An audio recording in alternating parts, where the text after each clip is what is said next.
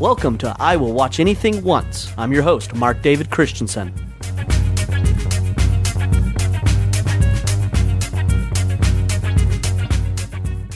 Ever since my dad, or what I like to call him, Papadopoulos, showed me the Western Wild Bunch, I've liked Westerns forever. They've constantly been a favorite genre of mine. Guess it is because I'm a guy, I don't know, but I just love the pacing of most Westerns. I love a slow burn on a Western, which you'll hear about more in the podcast, but I'm still just so happy my dad introduced me to Wild Bunch, especially because, Sam Peckinpah.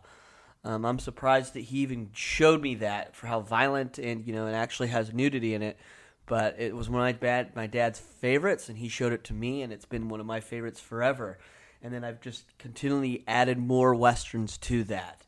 Of course, the Sergio Leone films, all of those are classics. I particularly love Once Upon a Time in the West, most likely because Henry Fonda is the villain. I think it's a perfect casting choice. As soon as they slaughter the family at the beginning of the movie and they show his blue eyes, it's just amazing. Yeah, especially that it's known that he didn't believe that he could play a villain because of what his previous roles and playing a nice guy his whole career. But Sergio Leone was just stuck to it, and he created, I think, a great Western villain. Other favorites of mine are The Assassination of Jesse James by the coward Robert Ford. I think that is a beautiful Western. It's very poetic, of course. It sort of deviates from the traditional Western, but of course, Roger Deakins, my absolute favorite cinematographer, shot it. One of my other favorites is one that's like, I'm surprised a lot of people haven't seen it. When I tell people that it's one of my favorite Westerns, they're quite surprised. Is Appaloosa with Ed Harris and Viggo Mortensen, as well as Renee Zellweger.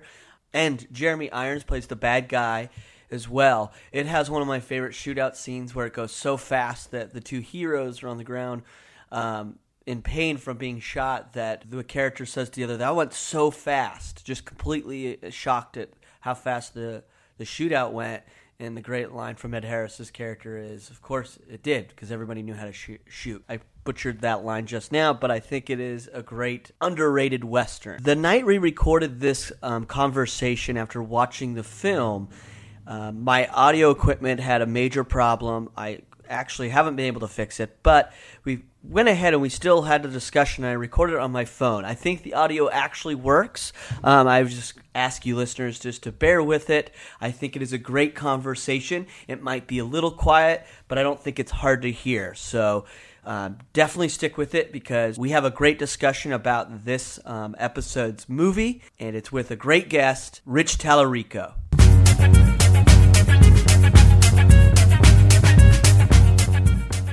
I am recording. 1, 2, 3.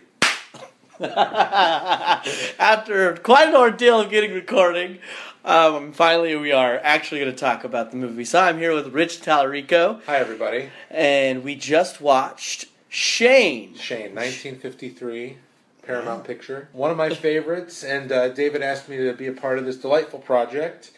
And I sent him a couple of suggestions of movies that were favorites of mine. And he picked from one that he hadn't seen, which we picked Shane. And it's just been a favorite for a long time.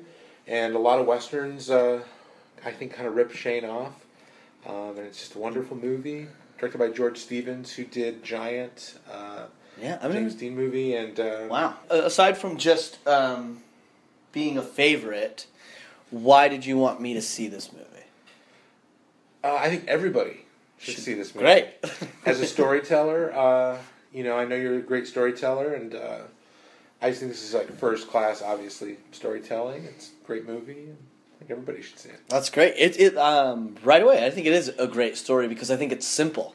Like a lot of the story's super simple. It's just like about a guy that has to return to his old ways, which he's trying to clearly run away from, but clearly just dragged back for good reasons. Yes. So he has to go back to the thing which is implied that he comes from as a gunslinger, and rolls into was the last name Stark or Starrick? Starrick, that's right. I kept going, and I'm like, God, maybe I'm just in my head about Game of Thrones. I mispronounce names all the time when I'm reading a book, and then when somebody else says the name, I'm like, oh, duh, that's what it was. Yeah, that's it. Yeah, I do the same thing. Yeah, maybe we should give people a chance to pause right now and read the synopsis of the movie. Yeah, go ahead and read that.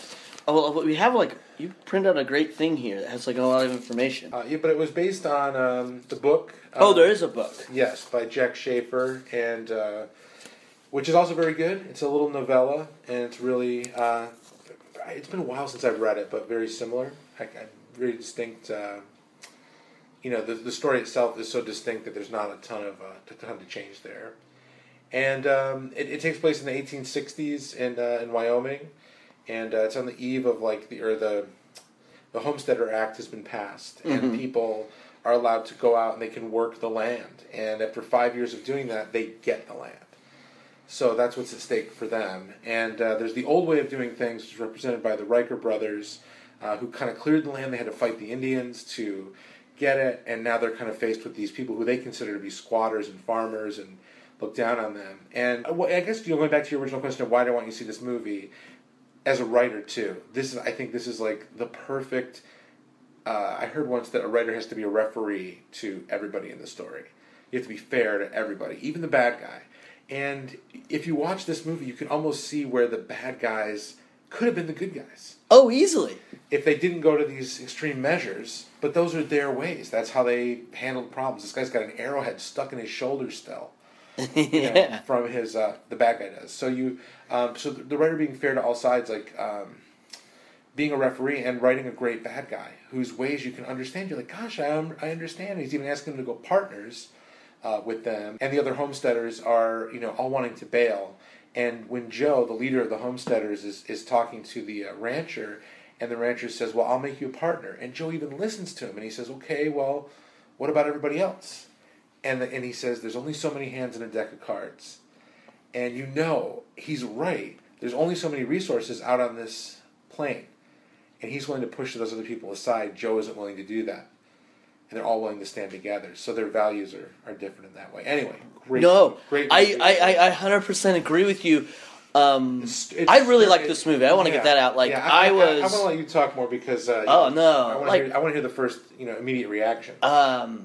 Immediate reaction was only the clips I'd seen of Shane told me that this movie was kind of quaint. It's that. I'll be honest.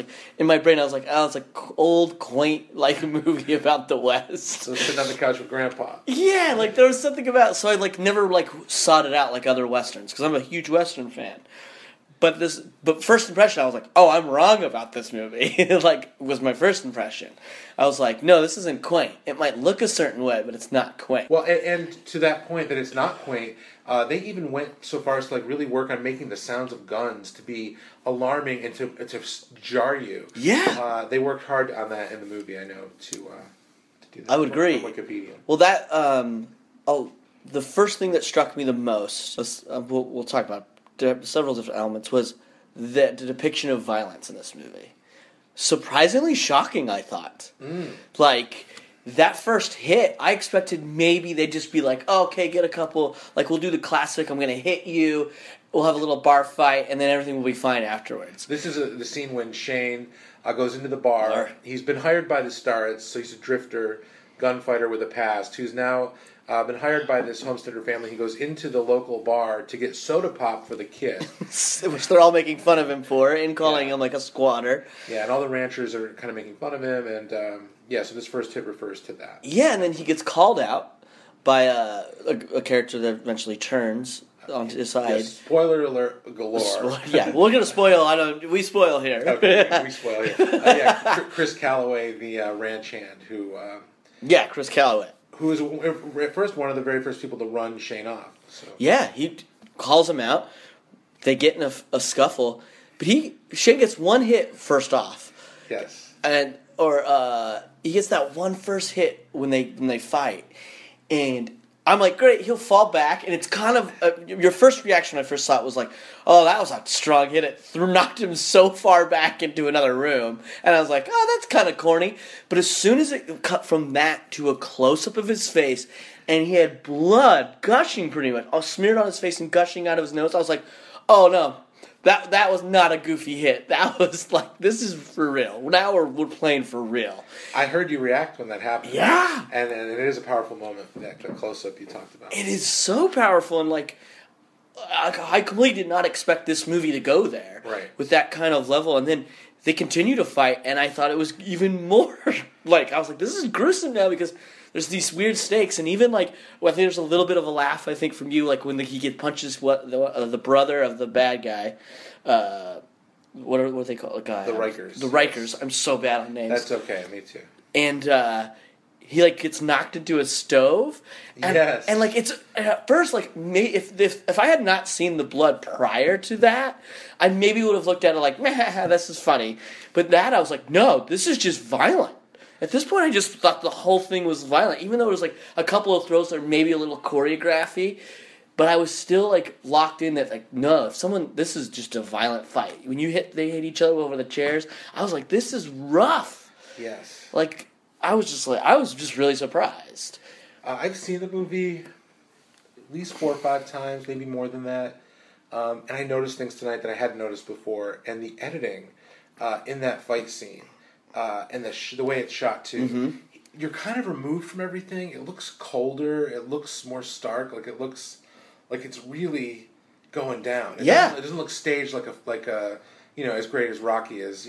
Obviously it's a yeah. We're in a boxing match, but I mean, nothing looks staged. In the scene when Shane and Joe are fighting at the end of the movie, and we're all behind the horses' hooves, and the dust is being kicked up, you're left, with that feeling of the animals themselves. This fight is so powerful. The animals themselves are disturbed. Yeah, the cattle were jumping over the. Oh, that's horrifying. It's a heightening of that. So we already achieved that in the first fight. Yeah, and then now it's like these people, and I thought that was very symbolic to like, this is not a fight between good and evil. That fight is about good versus good. It's just now it's like right. So there's something more like there, and it's like I don't know. Well, that fight is wonderfully complicated too. Yeah. Because when Shane doesn't want Joe to go because he knows Joe will never be able to beat Wilson. Never. Because Shane could barely do it, right? Or he did do it. He not only beat him and the other guy, but yeah. But he knew you have to be good to go up against somebody like that. Yeah, and of course then when they have their fight, at that point he's in regards to that final fight, obviously Shane can't beat him. He can't physically beat him up. Yeah, and he has to cheat. And everything, all is connected. All the reason that now the kid says he says he hates Shane, and he apologizes, and Shane didn't hear him, so he has to follow him into town. Right. And then he has to be there to witness and help Shane in the end, but he really didn't because Shane got shot anyway. Right. So all those things are kind of connected. It's just like really, really amazing writing. And I agree. And real quick on the violence thing, when we first really hear a gun go off in this movie is when he teaches Joe to shoot, right? I believe right. That's the first time we hear that gun go off. And like you said, they make it very clear that these guns are like startling.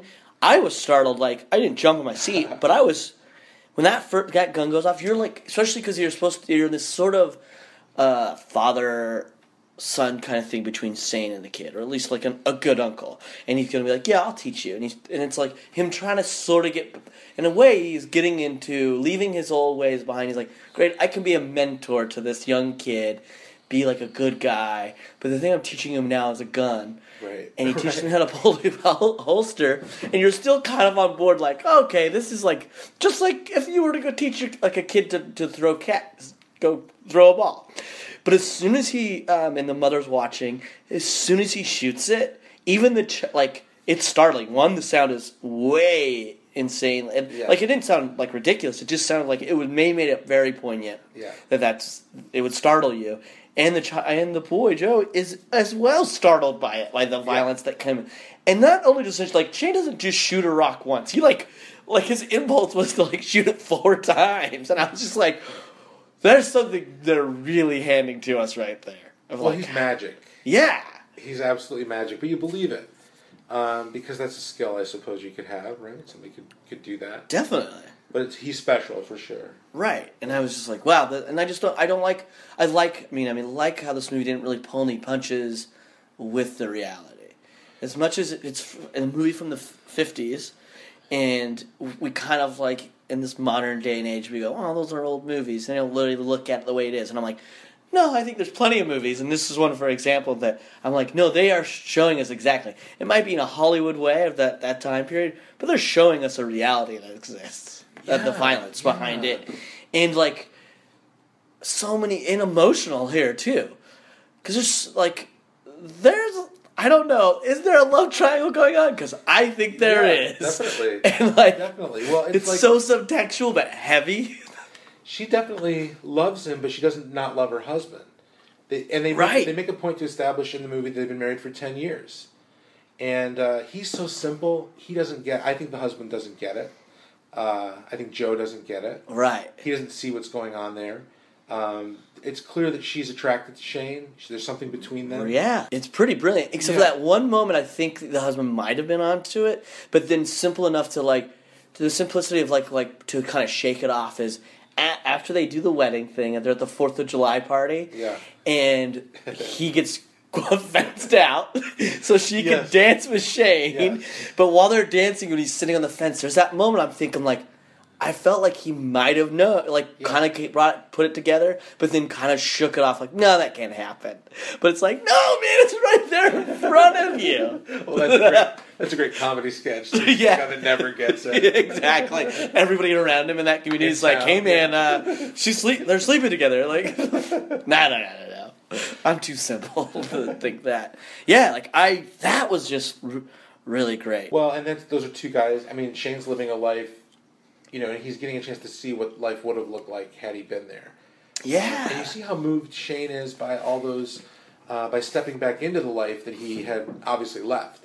So you see him coming back in, how the profound nature of him buying clothes. Yeah. That's a big deal to him. And they're like, you all right, mister? And he's like, yeah, it's just been a while since I had store-bought clothes. Right. Like, wow, and it's having an emotional impact on the guys, and they do such a good job of planting all those seeds.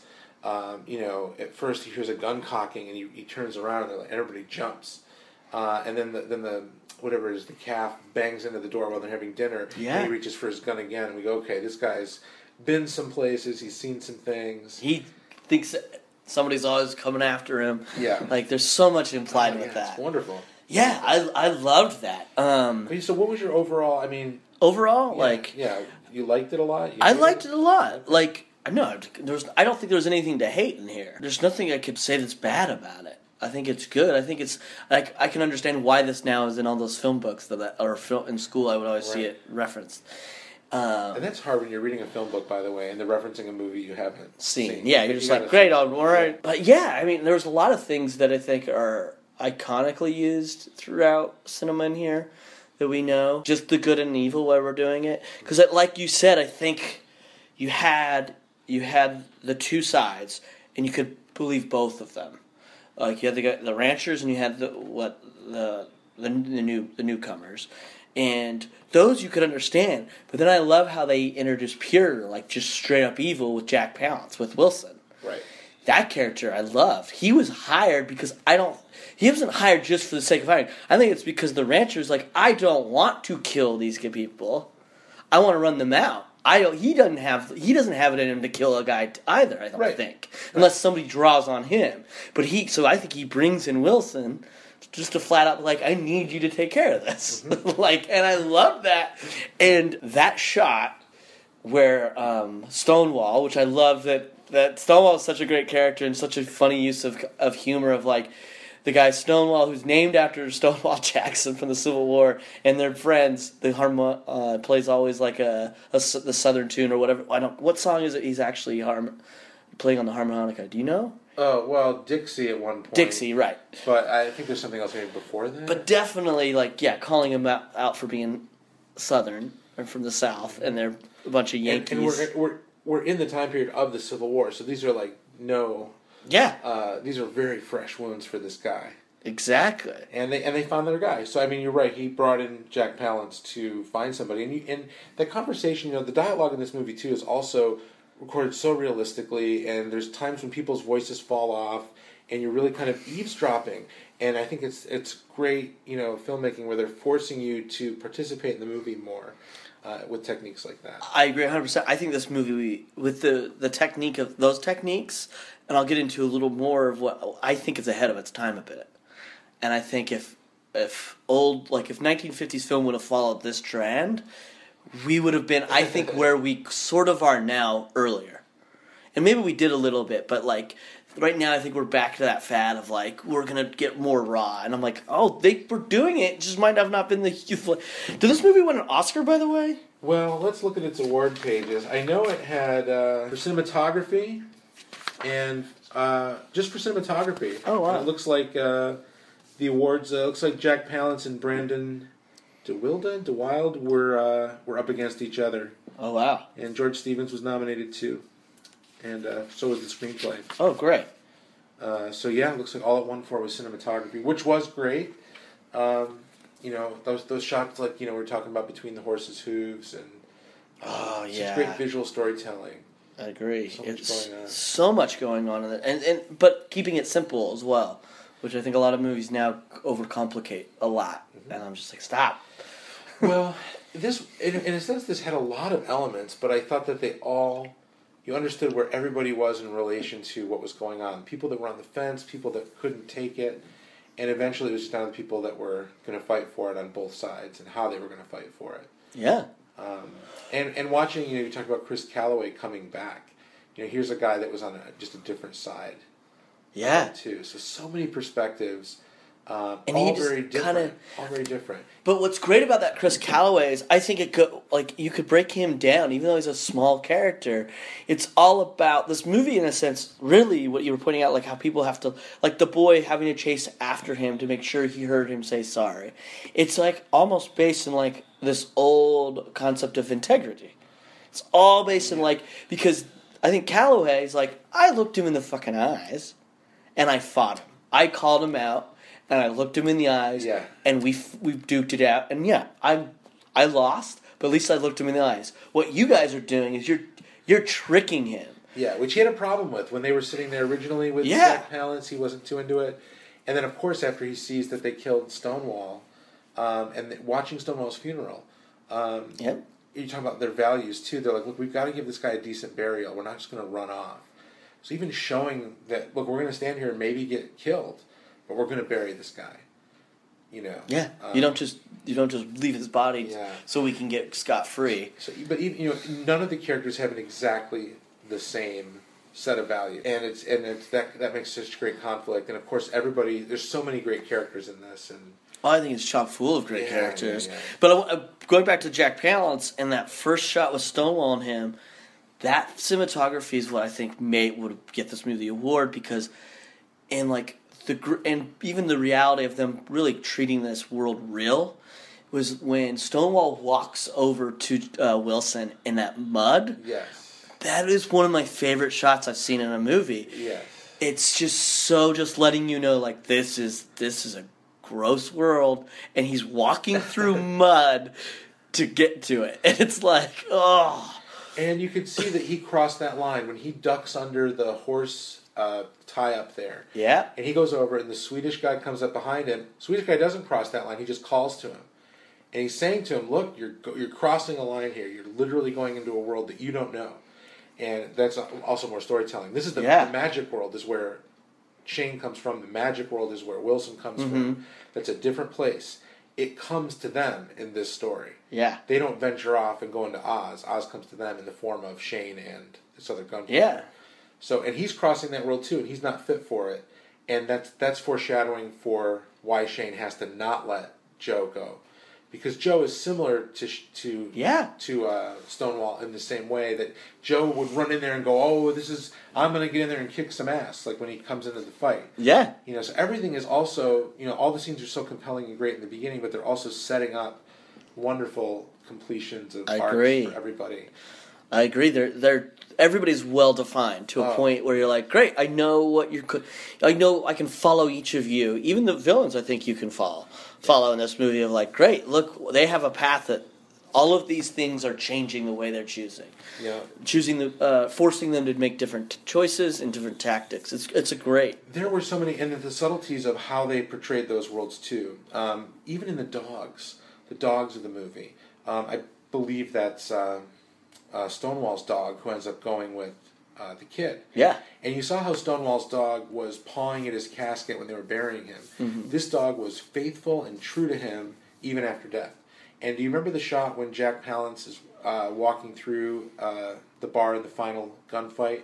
The dog gets up and leaves the room. Yeah. This dog, and the other shot has the kid with his dog. The dog's sitting with him. Mm-hmm. So it's very great storytelling, visually storytelling, that look, the bad guys, the dogs don't even trust them. The dogs will walk away. Chris Calloway will walk away.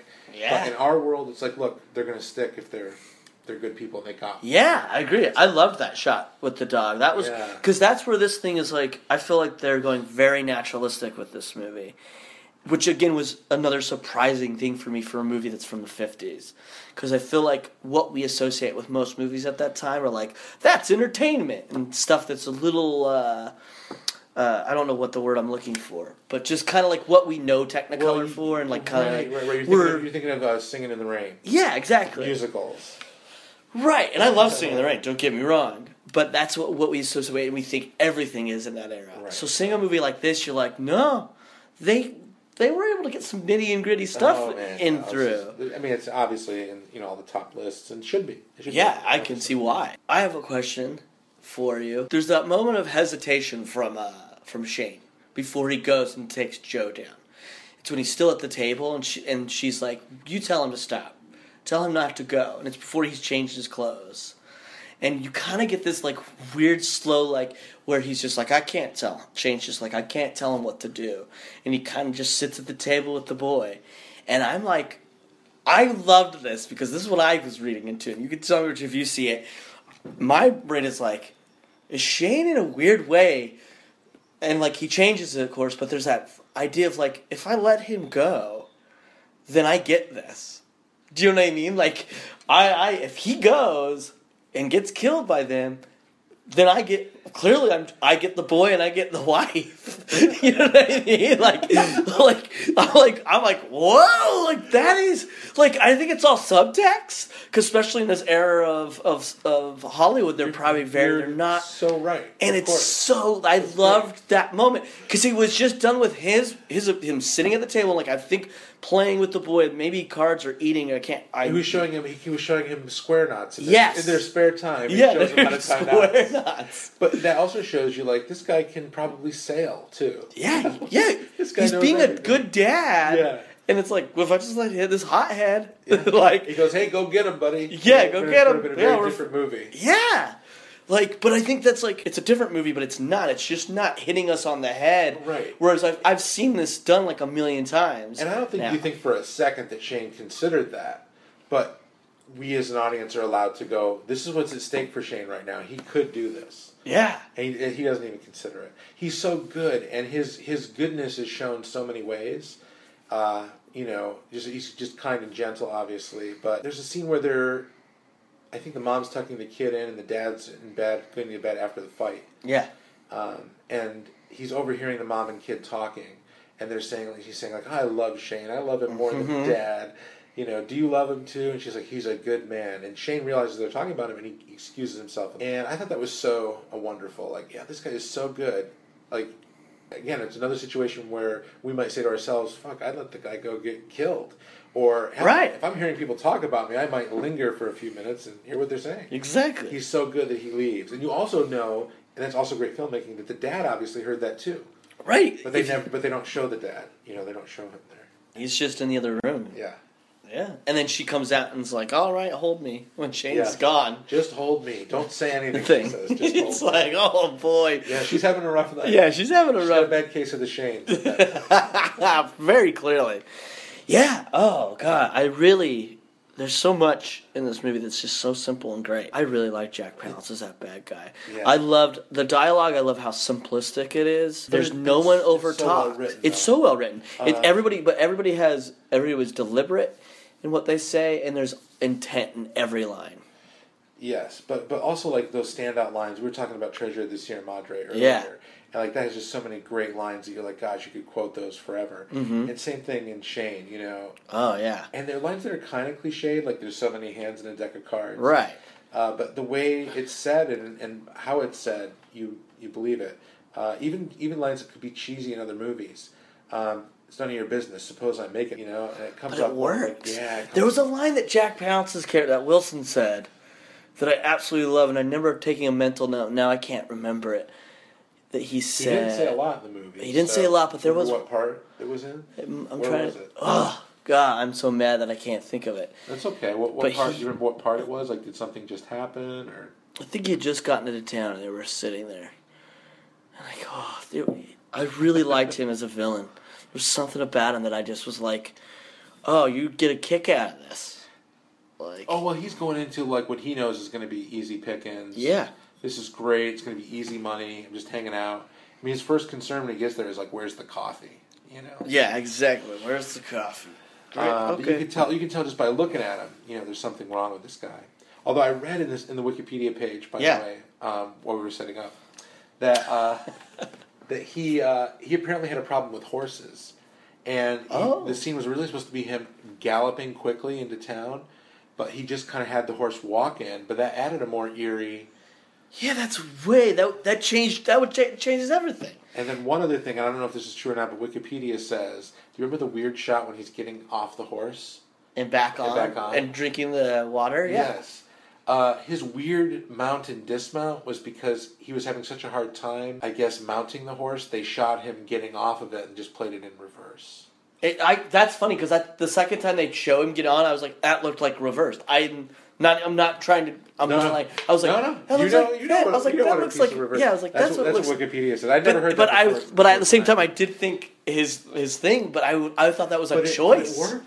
Yeah, it works. So it makes him look so like he's just keeping an eye on Shane and almost gloating because it plays the game of his character, which is this is the guy from the special world come here to do harm, and Shane's coming here to do good.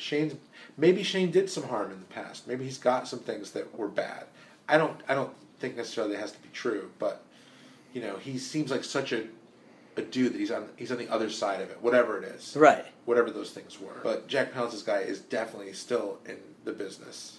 Oh yeah, he is the business. Yeah. Like I think he's full. I think Shane. I mean, I would say I know it doesn't.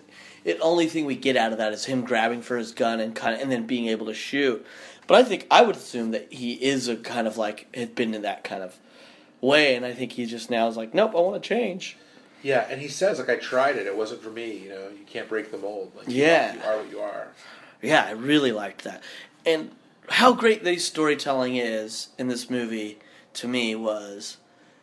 I knew who everybody was so fast in the idea of their points of view, and they're just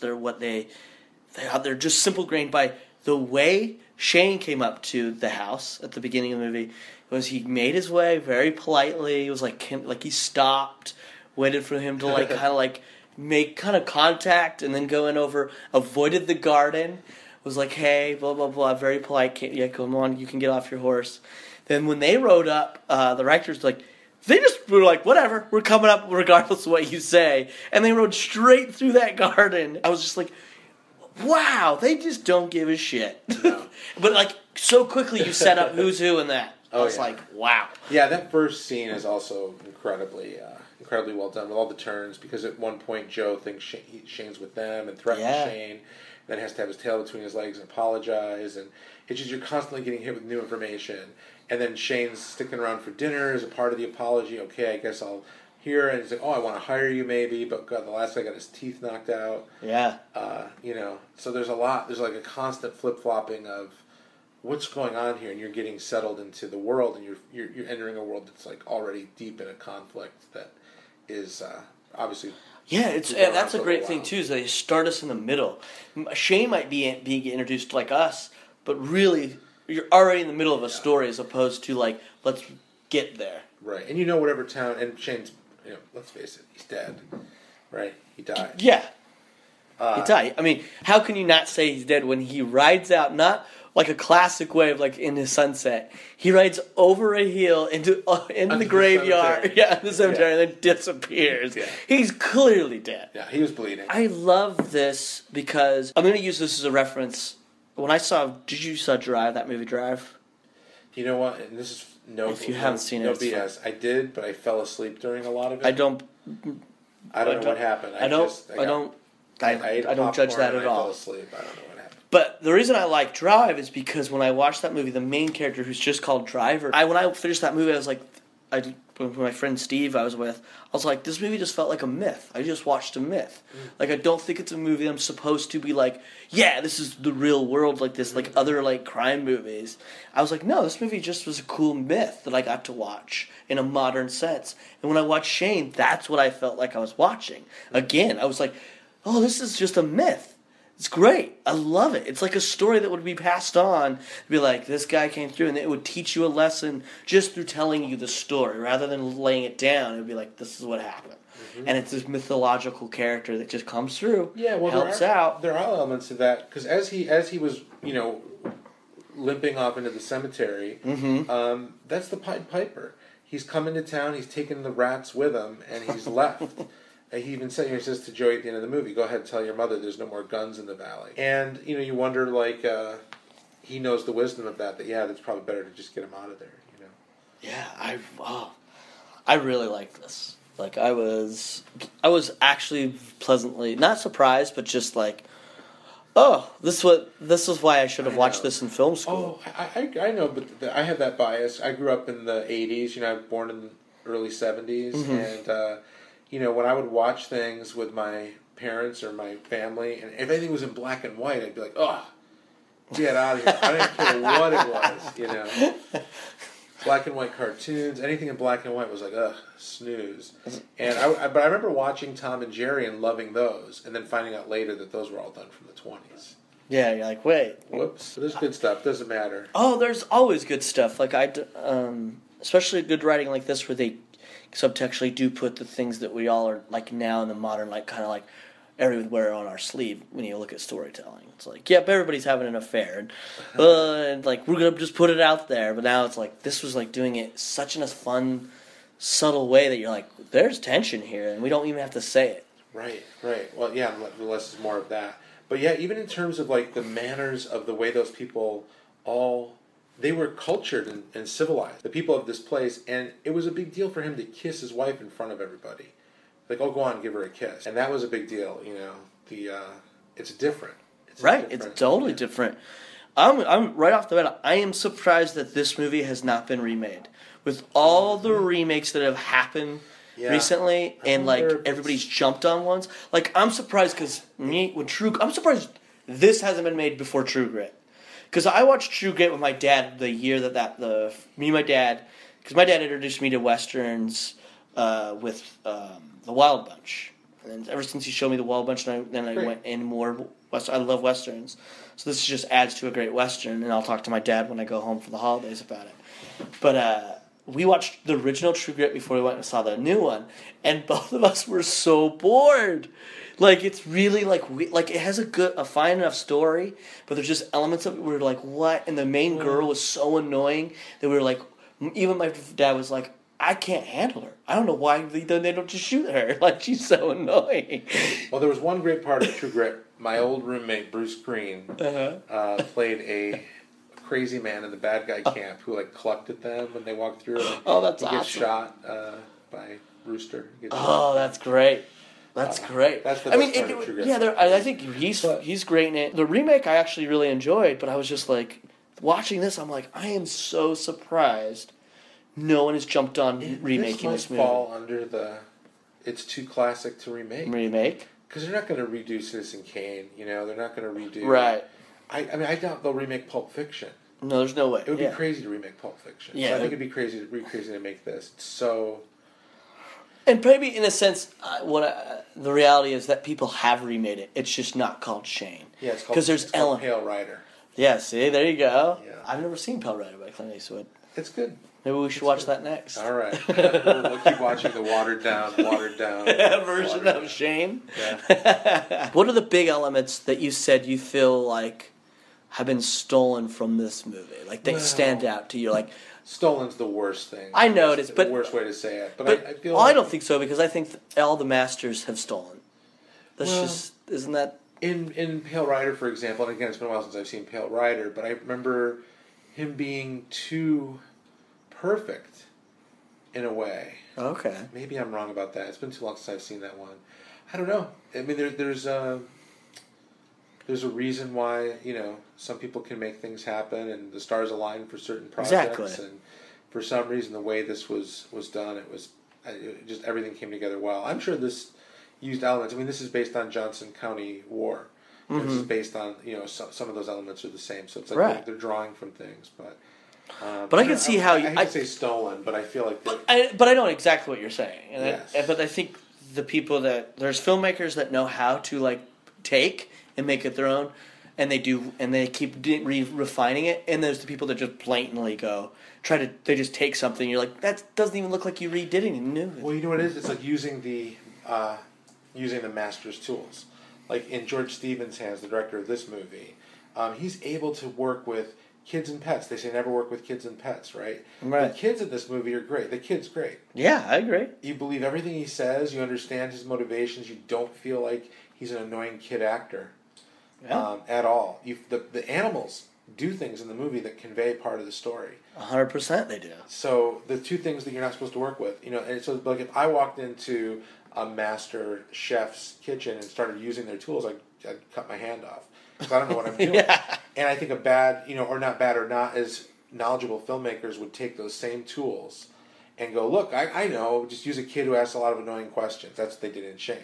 So somebody would just take that and it would look like that, it would sound like that, but it wouldn't be it.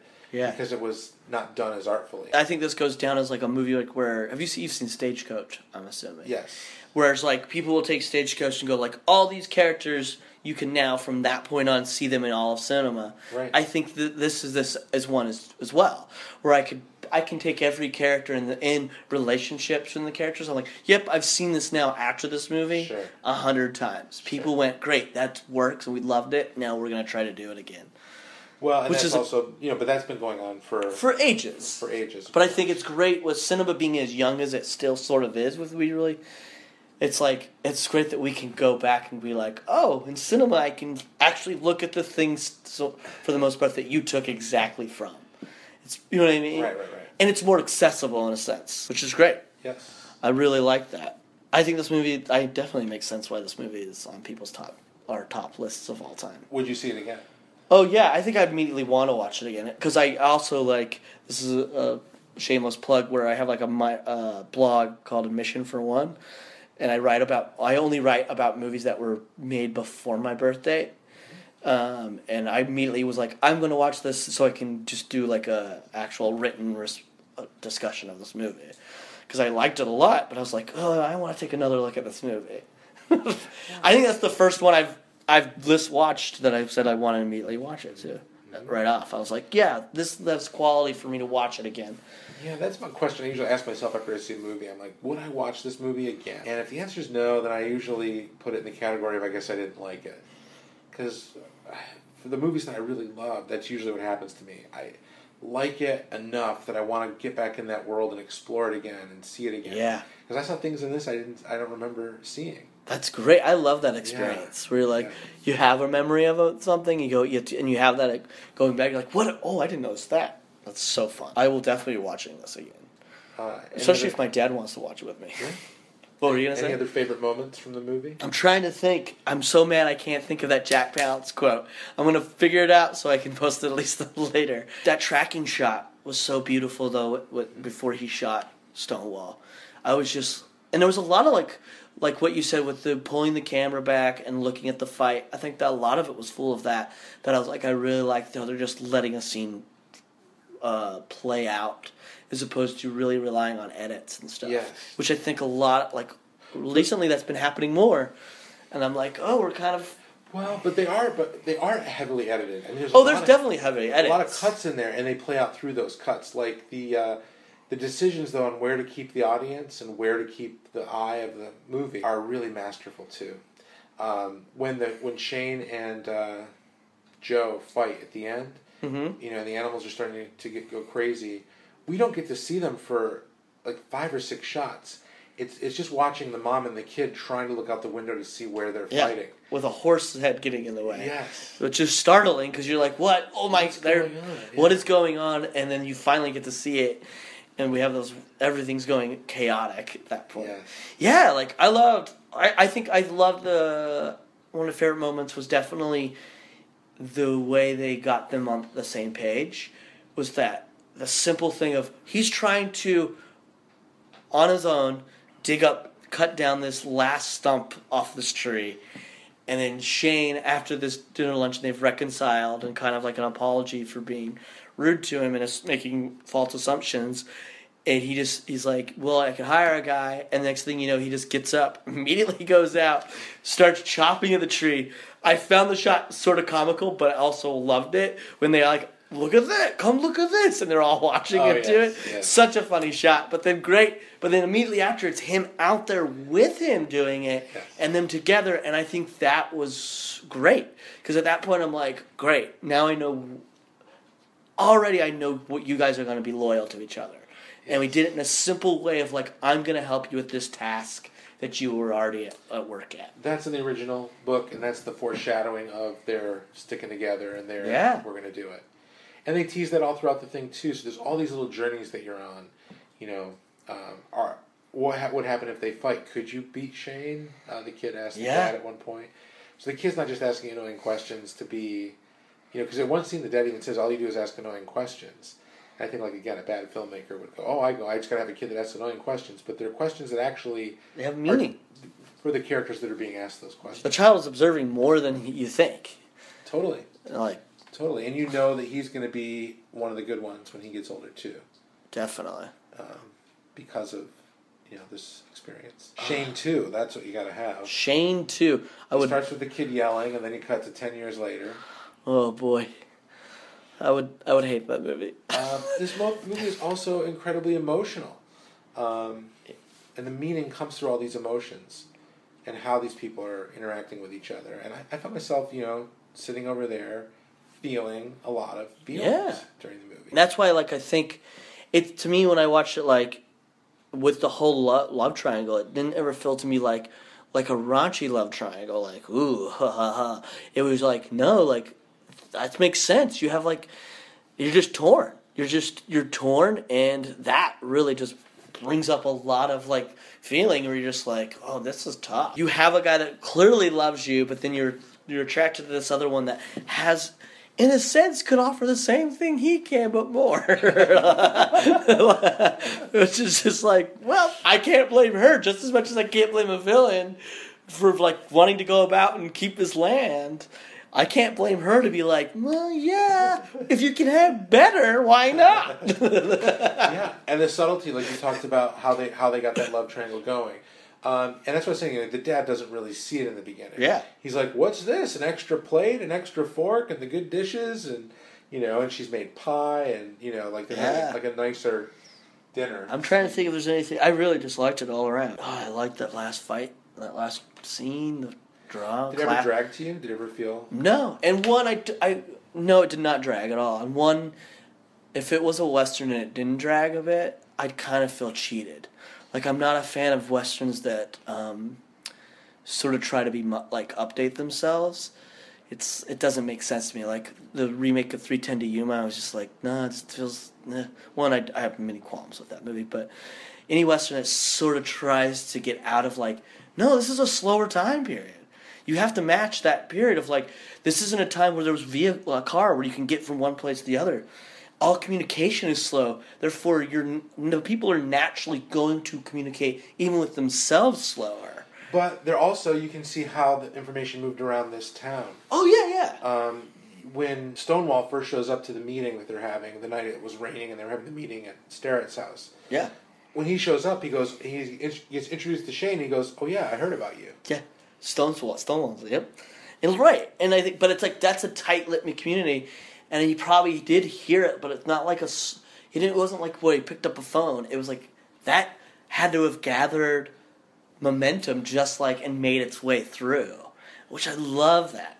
So yeah, they don't drag at all. I love a slow burn too of like the information building and then the meaning coming back around. And nothing dragged for me tonight. I was like, gosh, I wonder if there are any slow periods in the movie, and I was just wondering, like, I don't remember how long it was exactly. I don't know the exact runtime. It probably says right here. It's just under 2 hours. 2 minutes under 2 hours. Okay, I thought it was longer than that for some reason. So, I thought there was nothing to cut, and apparently the editing was extensive on this. It went on for a long time. The very ending? Yeah, the editing. Oh, the editing. Yeah. But yeah, I really enjoyed this. And it was nice to watch only one guy look pretty in a movie. Because right now I watch television and I'm like, everyone's too pretty. Every character is pretty. And this one I was like, great, Shane is the only pretty one. Everybody else is like, has a very unique look. I'm just, maybe that's just that was... So your takeaway from Shane is pretty. Yeah, Shane is pretty. But great, thank you, Rich. Thanks for fun. watching the movie with me. Pleasure. And introducing that to me. I'll definitely be returning to Shane. Come back, Shane.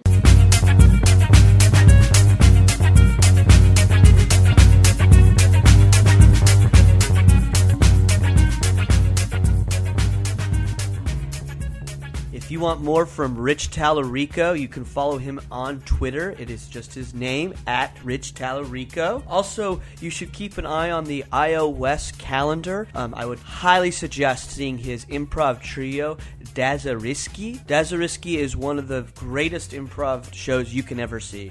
It's one that I saw, and it changed the way I looked at improv and really heightened my goals of what kind of improviser I wanted to be. So I highly suggest when a show comes up that you can see Talarico. Also, check out all the episodes of Key and Peele.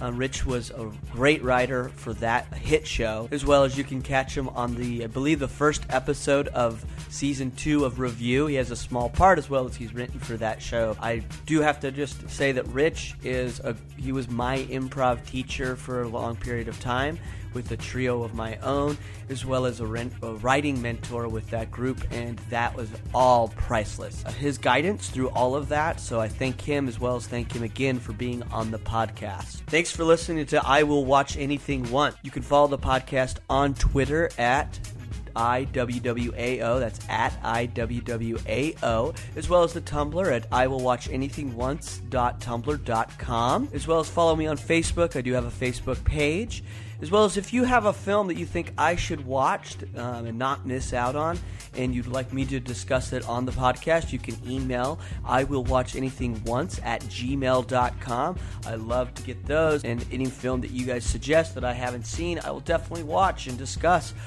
Even if just in the intro, I will discuss those films.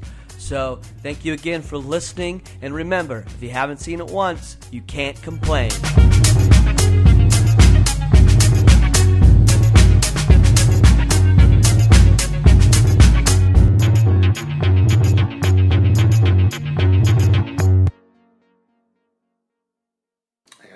For a second, are you gonna edit this? Yeah, of course. Okay. We can always edit.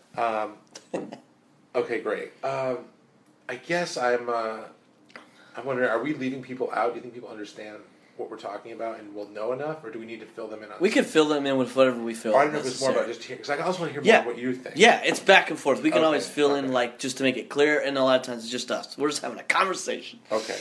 And I can edit anything out. Okay. And I usually do.